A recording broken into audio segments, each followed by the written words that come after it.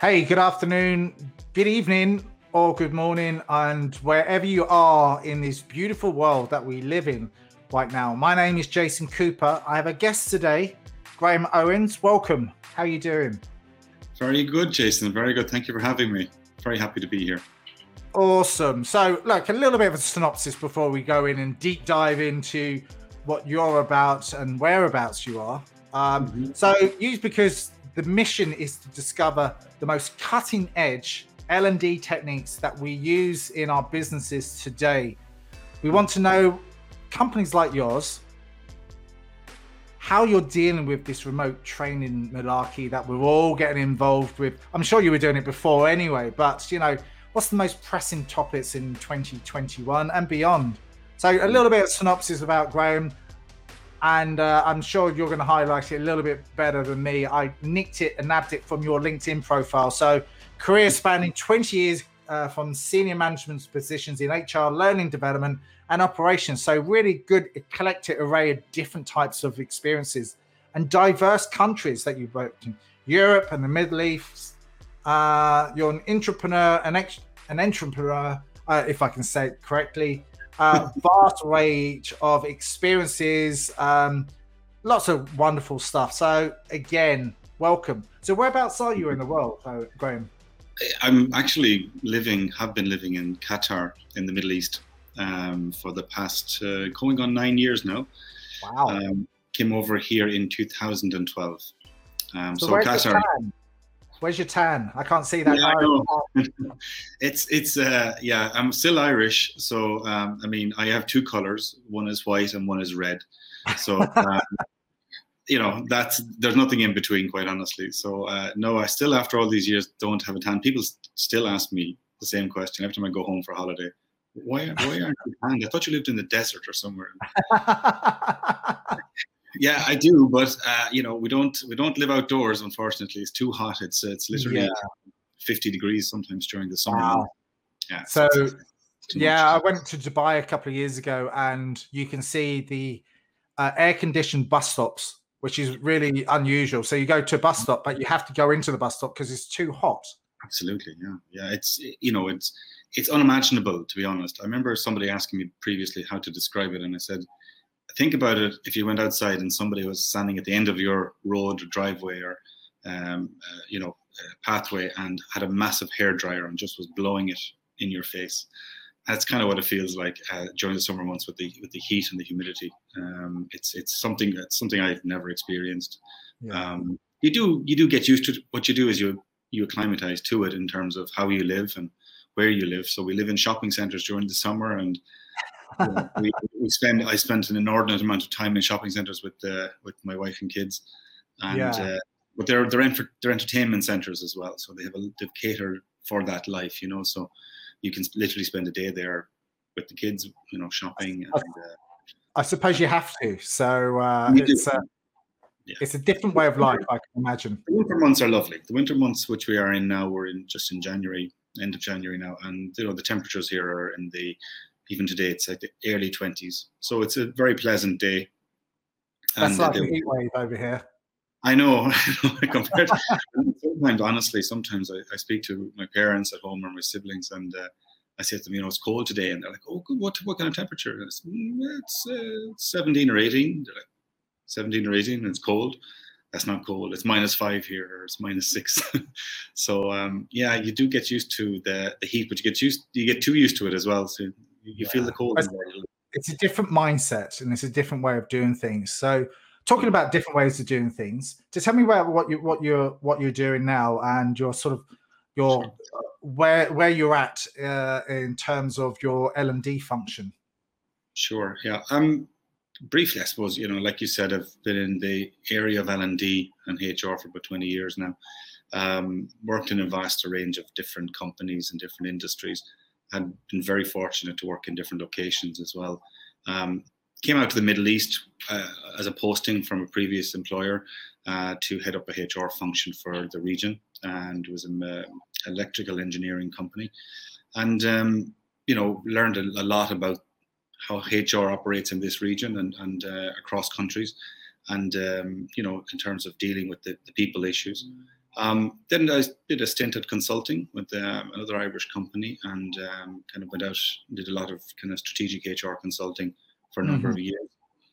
And then, one of the things I guess that, had a big impact on my career as a consultant was the barricade or the blockade that happened here in 2017, which, all of the local countries here were effectively restricted to us. So I had clients in the UAE, in Bahrain, in Oman, and getting to them now, was very difficult. And so anyway, I also had a young family, so I decided to come back to Qatar, and I was traveling back and forth between the different places, and it's very doable here. It's 20-30 minutes flight, to Dubai or to Abu Dhabi. So it was very manageable, but when the blockade happened, then it meant you had to go a very long route to get back home. And as I said, we had two small children, and with another one since then. So effectively, I came back, and one of the clients I had been working with in Qatar approached me to head up their learning and development function. So it was a company I was familiar with. Yeah, it was a company. It's Nakilat, which is the shipping arm of Qatar Petroleum, basically, or Qatar Gas. So we ship all the gas around the world that Qatar produces to all our clients, and Japan, in Europe, America, and the Middle East and the Far East. So you've got a global audience of people that you work with now. Is that right? And how do you facilitate to that? And what's been the sort of the changes that you've seen over the last few years, especially the last year? Anyway, if you can sort of describe that for me. It's a year like no other. It's been a year of immense challenges for every business, and there's no business unaffected by it, I don't believe. And whether that's positively affected or negatively affected, in some cases it's been a very positive thing, especially in the online retail sectors. I mean, they have exploded, and Amazon and all these companies. So it hasn't been all negative, but for every company, they've had to adjust to how to manage people in this climate. And with working from home, that reality, a lot of companies had flirted, I would say, with the idea of working from home and remote working and flexible arrangements. And some had been doing it better than others. My own company, we had dipped our toe in the water, I would say, of working from home and flexible working, but it wasn't the norm. And then suddenly, overnight, everybody was at home. And, we all just had to kind of adjust, and we did. And the company responded very well, and supported employees to work from home, and embraced it for all the positives that it had. I guess from an L&D perspective, let's say, from how do you deliver training when you can't gather in person? That's the challenge. So we very quickly kind of circled the wagons, myself and the team, and we looked at what can we do in this new scenario. And, it does force you to be innovative. It does force you to be kind of, think outside the box a little bit. But I think the time that was in it allowed for that as well, because everybody was thinking outside the box. Everyone was challenged with new ways of doing things. So in actual fact, it broke down some of the traditional boundaries for us in how we deliver our training. So we switched to basically a virtual model practically over the course of a couple of weeks. Whatever courses we could deliver virtually, we approached the providers. In some cases, we worked with the providers to develop them virtually so that our staff could take them. We also introduced the concept of masterclasses and webinars and online tutorials. And then we did our own internal program, which we titled NICE, but it was basically looking at the internal capabilities we had in our own organization and posting those on a monthly basis. We had nearly one every week, where we had professionals from around the business giving a 1-hour virtual presentation and interactive session with our staff on a vast range of topics, and things that from a people are working one aspect of a business, they don't necessarily know about the other aspects. You could be in the finance department or the legal department, and you don't necessarily know what goes on in HR or what goes on in the operations end. because you're busy just doing your own job and you know your piece of the puzzle. But the key thing for me was that the staff were very willing and open to doing it. We had, thankfully, the technology to do it. We had the platforms in-house to do it. And from that perspective, a lot of the big pieces were in place, if you know what I mean. So we just switched our focus to virtual. In fact, by the end of the year, we had actually delivered more training courses than we had in the previous year. Oh, that's good. I know, because I was doing the end of year reports and I was thinking, we'd actually did about 20% more courses. And the funny thing was we had a little bit less in terms of hours, but that would logically follow because of the nature of online. It's a faster delivery mechanism than you have in face-to-face, because with face-to-face you're building in breaks, you're building in 9 to 5 and an hour for lunch and 2 30-minute breaks and so on. And people tend to make a day of it, if you like, They package it into day segments. Whereas with online, you can do 2 hours and it's just 2 hours, and you can cram a lot into 2 hours with the way technology is nowadays with breakout rooms and whatnot. So we found it a very efficient model actually to deliver what we needed to. The biggest surprise, if I may, the biggest surprise that I found was how open people had suddenly become to online and virtual learning, which previously I had, long, arduous conversations with several of the senior managers saying, we want to deliver X program. There's an online version. No. They need to go and they need to do it. They wouldn't learn very well online. No. Can we send them to Singapore, or can we send them to wherever the course might be happening, even if it was happening? A lot of money's been saved over this time.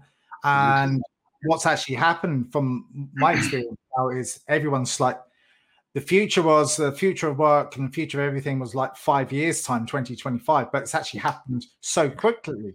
What other challenges did you face in sort of learning and getting the best out of the staff? Because the staff want to be engaged, but they want to be engaged with the technology. We do, as our brains are wired and fired together, we tend to drift off, and then we look at the sky and look out the window, or whatever it might be. So what other challenges were you facing with that sort of in-depth learning? Absolutely no different to anyone else, Jason. We had the same challenges in the initially, because I guess we adapted, or not we, but the people that were providing training adapted the same approach, just flipped it to a virtual platform, which is not what actually works. If you're delivering it in person, the previous platform worked perfectly well, and it was very engaging and everything else. But if you just try to take that and do it in front of a webcam, with a PowerPoint and a couple of facilitated sessions, it doesn't work. So what our challenge was to get our trainers and our consultants to design it for a virtual platform. So that meant that doing things that were different than the way they would have done it previously, and to make sure that everybody around the room, the virtual room, was engaged and had something to keep them engaged, And so that means, like breakout rooms were used an awful lot more regularly than had previously been done than you would do in a physical session. You might do it once or twice, in a physical training event, but every 5 or 10 minutes there was tiny miniature breakout rooms where people were constantly talking and engaging, coming back. That was one of my questions actually, is how do you create that atmosphere to make people engaged and learn, but it's also to embed the learning within the unconscious, the subconscious mind. And after that, the leading question is what's the follow-up? How do you adapt to that? So you've got the learning, you've done the workshop or whatever. What happens after that? It's the same with any training event. It's the application to reality. It's the taking the knowledge and applying it to your reality. And the pragmatist learners in the group love that, because that's how they learn. They take that theory and they go, how does it work in my reality? Yeah. And that's what you do. So, the action learning sets after training events are very important. And we also then did follow-up sessions. So we had maybe a 2 or 3 hour session on a particular topic, and then we'll reconvene, at the same time in next week to do a feedback session, having given them things to do in between, virtually in pairs or in groups.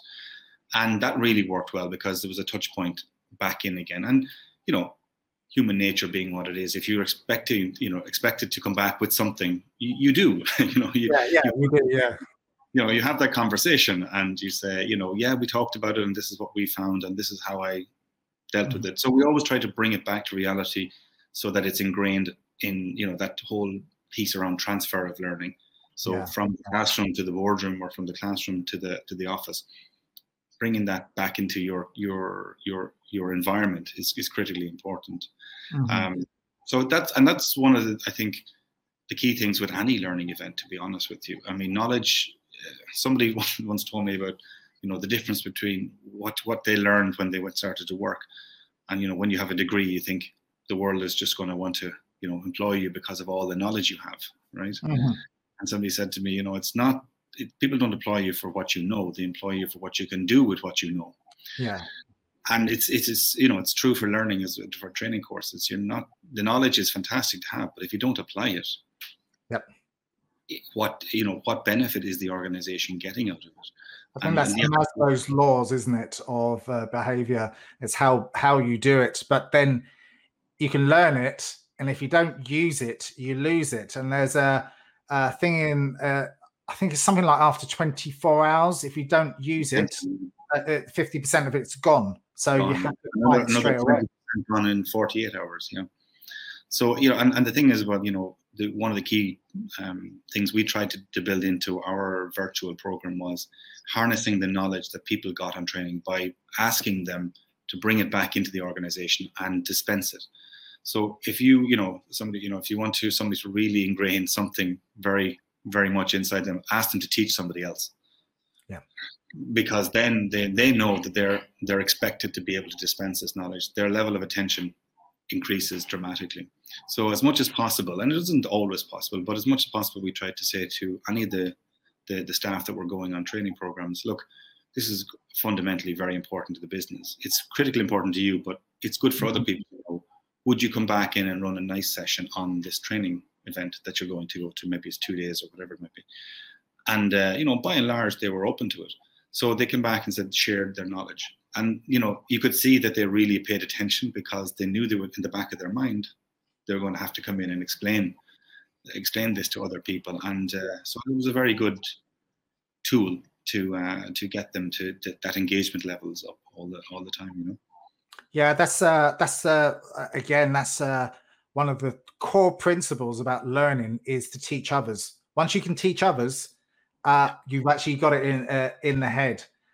So based on that, how do you learn and grow yourself and sort of pivot with the technology that's around you so you can give the best performance that you can possibly do so everyone learns or grows? Because it's all about you really, or you and your team. It is, yeah. I mean, we're no different. I mean, and sometimes it's like the cobbler's shoes, right? You're so busy making sure everybody else gets their training programs and make sure that they're developed and they're on their development journeys. You kind of sometimes lose yourself in that. So we are conscious of that too, from our own perspective. So our team engages regularly in updates, and we tune into a lot of free material, to be honest, and but the cutting edge technologies that are out there. We have a good network as well of consultants around the globe that we deal with from different aspects, and they're very generous in some cases in sharing latest techniques and knowledge with us as well.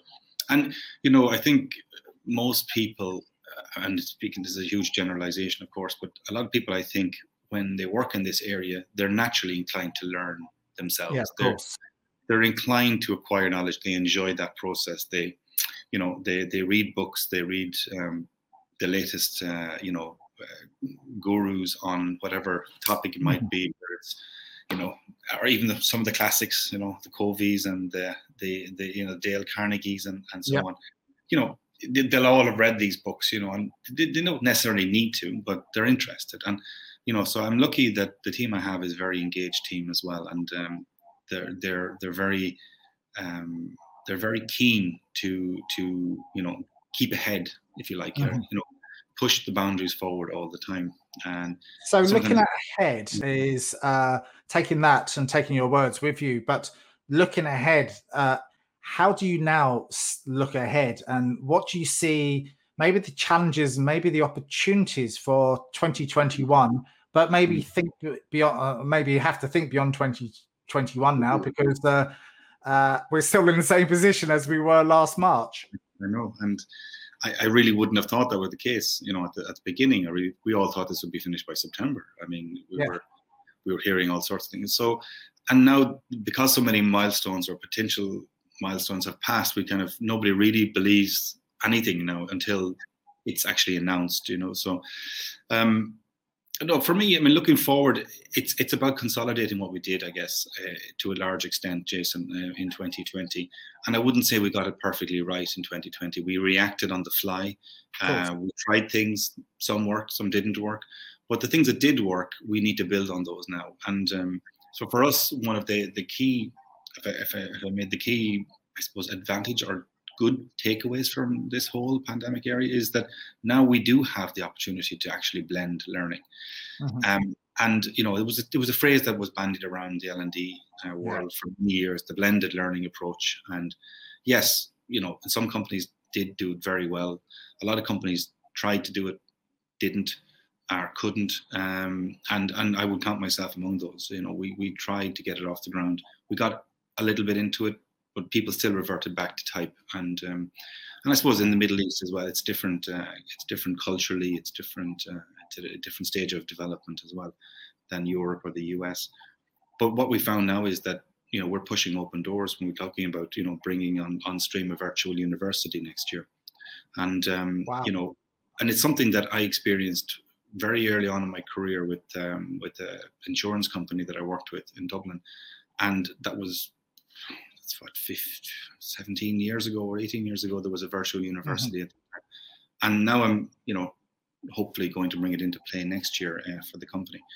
And that's going to be totally virtual. It's a totally virtual space with delivery being all online, a blended approach of, you know, practical assessments, internal training, technical training, plus personal effectiveness, leadership, and also some interpersonal skills. So like any university, there'll be streams, modules, and we'll build a matrix within that space. And it's going to be completely hosted on our LMS platform. Wow. So yeah, that's, I mean, really cool. If somebody said to me 12 months ago, you know, next in 2021 you'll have a virtual, I would have said, no, this company's years away from that, or, you know, we're not there yet. But this whole pandemic has really accelerated that, and now it's, yeah, why not? Yeah, because we've all experienced it, we've had to, and people are now open to it, and they see the benefit of it, you know. So from my L&D's perspective, solely being selfish, it's probably been a positive, because now it gives us that flexibility, that option to move into that space much more rapidly than we would have otherwise. And do you think now, if COVID sort of disappeared over the next couple of probably, if it did, hypothetically, what do you think the balance will be now? What do you think it's going to be a more blended approach, or more online, or less in the real world? Do you know, it's probably a difference of perspectives as well. I'd say from a management perspective and from a leadership of a company's perspective, that they would prefer to continue with the virtual, because it's a much more economical model to dispense. It really is. And you know, the myths around its effectiveness at times were bandied about as being not as effective as the in-person, and you don't have the facilitation and the learning from others. But we now know from the technology and the way we can interact that we can, of course, have that facilitation. And it's a more efficient model. So when you eliminate costly flights and costly hotels and accommodation and logistics around organizing that and all the rest of it, then it's immediately a much more feasible model for management. On the employee side, of course, I mean, the irony is, when employees come out of this lockdown, they'll be dying to go somewhere, anywhere for a training course or anything else, and there will be a certain degree of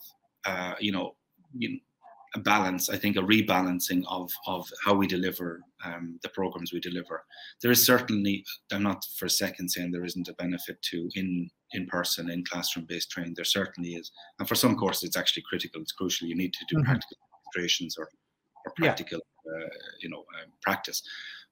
But, in some cases, it was just the tried and trusted model, and that people were familiar with and enjoyed, and it was used extensively. So now I think we may get to the actual holy grail of the blended learning approach now. Yeah. Having gone completely one way and been forced to go totally virtual, they will come back. I'm sure it'll come back in certain areas to a more inclusive and a more face-to-face or interactive thing. But I think the world has shifted, and it's not going to necessarily just tilt back onto the same axis it was before. I think, habits have a habit. No pun intended there. But you get used to what you been in the online world now. So it's I can be sitting at home, and people are probably being more comfortable. As much as I still like to be in front of people, and we as humans are chemically engineered people, and we're a sociable creature, so we do need elements of that. But I think I don't know, from my point of view, I think it'd probably be maybe 60-40 or even 70-30. I don't know, but whatever works for you. Yeah. That's the blend you're looking for. Where before it was probably 80-20, and that wasn't really blended. It was the old and trusted and traditional with a little bit of e-learning, which was typically your standard suite of e-learning courses, self-directed, self-taught learning. Now it's and again, like what we're doing even today is, podcasts, and it's about a conversation virtually with people all over the world. Now it's possible. It's people are open to it. You can now deliver a training program virtually without very much in the way of technology.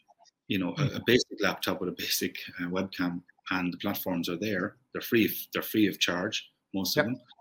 So now, and as I said, people are now used to it, and they're used to this way of communicating, and it works.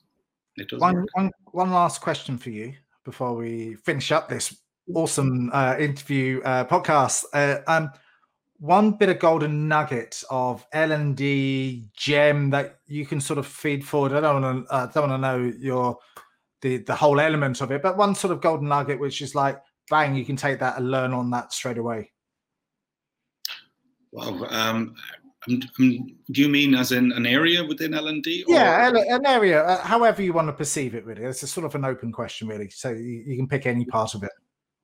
Look, I mean, to be honest, there's an awful lot out there. If you're an individual person, looking to develop yourself, let's say, looking to add to your repertoire of skills or knowledge, there's so many free resources out there right now. It's incredible. It's never been so plentiful. But as an organization, if you're looking at terms of how do I engage people, development is still a critical retention strategy in any organization. In fact, as the world gets smaller, it becomes more important, because you've got the situation now where you could have in the future people being hired virtually all over the world.